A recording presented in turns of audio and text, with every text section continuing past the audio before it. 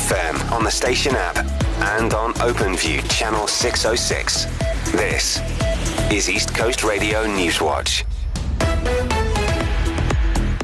Global education group IDEA says the issue of teacher shortages in South Africa needs to be addressed urgently.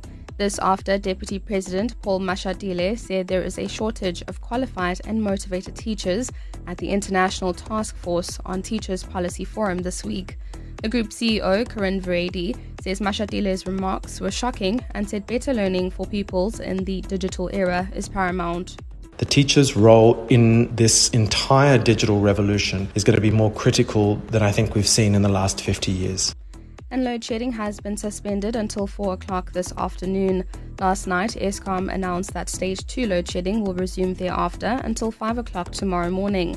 Spokesperson Daphne Mokoena says this alternating pattern of suspending load shedding from 5 in the morning until 4 in the afternoon and then implementing Stage 2 load shedding from 4 in the afternoon until 5 in the morning will be repeated tomorrow. Eskom will closely monitor the power system and provide an update for the week ahead on Sunday afternoon.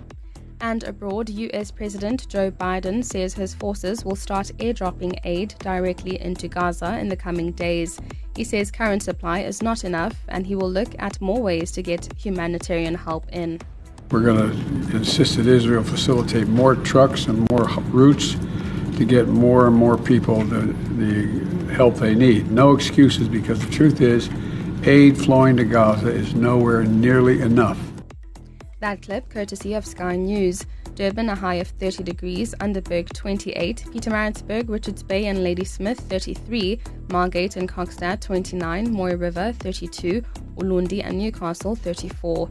You've got 2-meter high swells in Durban this afternoon with sunset at 28 minutes past 6. For the Newswatch team, I'm Tamasha Kanyi.